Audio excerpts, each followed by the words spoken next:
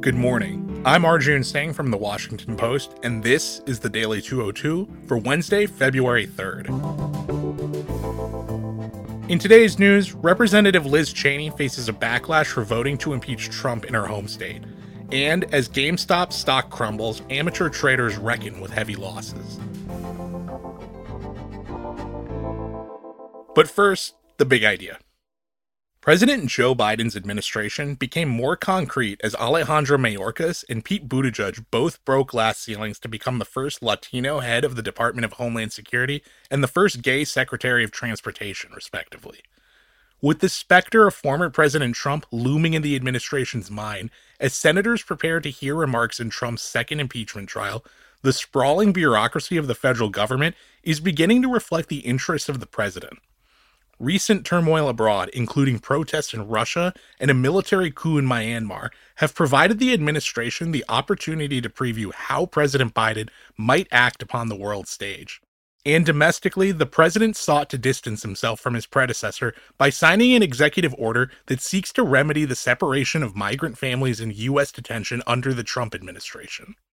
The Post's Nick Miroff, Sungmin Kim, and Maria Sacchetti report that Biden signed executive orders calling for the establishment of an interagency task force to seek out and reunite families who have been separated, along with the review and potential reversal of the Trump administration's deterrent policies along the Mexico border and the barriers it created to legal immigration. Speaking from the Oval Office, the president called Trump's immigration policies, quote, very counterproductive to our security.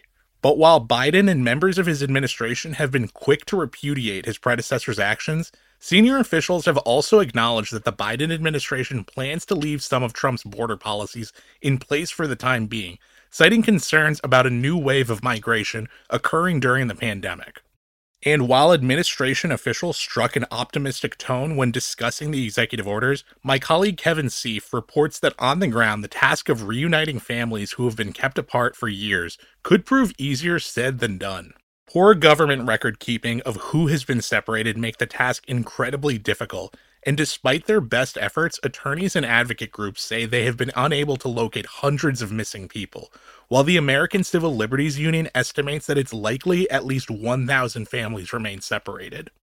Many parents who have been separated from their children are now unsure if they'll ever see them again after spending years searching for them. Some even return to the U.S. border after being deported in the hopes of finding their children. Instead, they were apprehended and deported for a second time. A Guatemalan mother who was separated from her daughter on the Arizona-Mexico border in 2017 told the Post, "It's a daily horror for us, who are living without our children. It's an endless sadness. All we want is the opportunity to see our kids, to be with them again," she said. Like many separated parents, she had high hopes for Biden's victory in the presidential election. But in the weeks since he's entered office, she's tempered her expectations and struggled to discern Biden's plans for parents like her. Meanwhile, immigration advocates say that reuniting families isn't enough and are calling on the administration to also provide reunited families with a protection from deportation. Without that protection, they say families will still be forced to live under the fear of being separated again. Government officials say they have yet to coalesce around a single legal status for returning parents. But until then, some attorneys have warned that even minor offenses, such as simply entering the country illegally, could be held against parents and stand in the way of reunification. "I'm not making new laws," President Biden told reporters Tuesday. "I'm eliminating bad policy." And that's the big idea. Here are two other stories that should be on your radar. Number one, Representative Liz Cheney was once firmly part of the Republican establishment.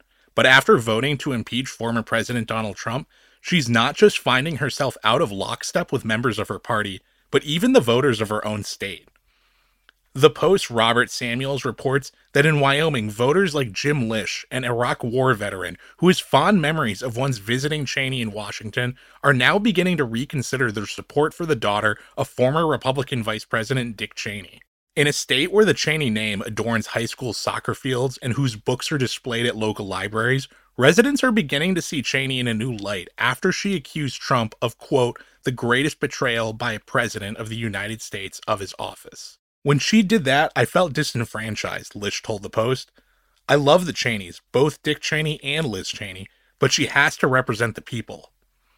Once a star House member who had the potential to one day become Speaker, Cheney is now a model for a new kind of Republican, one who may no longer have a home in a party dominated by Trump and the far right.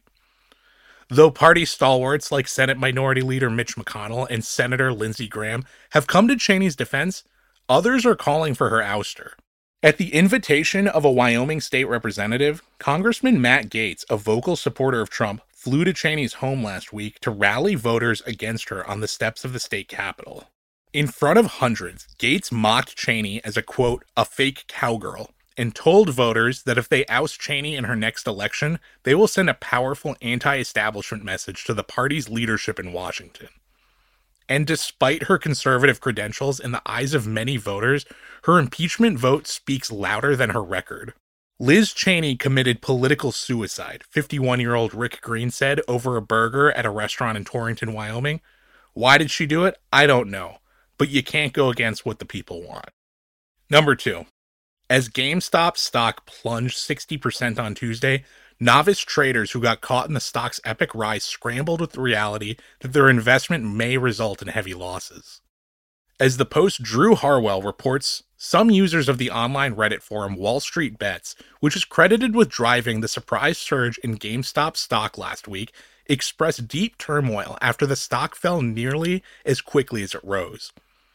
Like many amateur traders who participated in the rally to drive up GameStop stock, 19-year-old Evan Oosterink, a college student from the Netherlands, knew almost nothing about GameStop when he chose to make a bet on the company in December.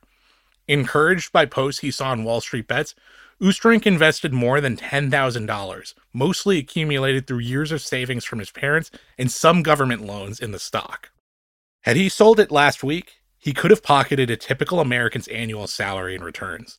Instead, he's facing deep losses and holds out a dimming hope that the stock may surge once again. Oosterink's story highlights how so many investors lured by the promise of a gold rush have been quickly dismantled with help from stock trading discussion boards and apps that make it easier than ever to invest and lose a fortune. Through online brokerages like the app Robinhood, investing without any prior experience is easier than ever.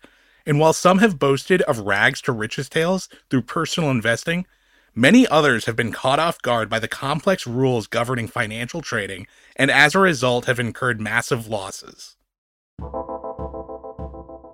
And that's the Daily 202 for Wednesday, February 3rd. I'm Arjun Singh. Thanks for listening.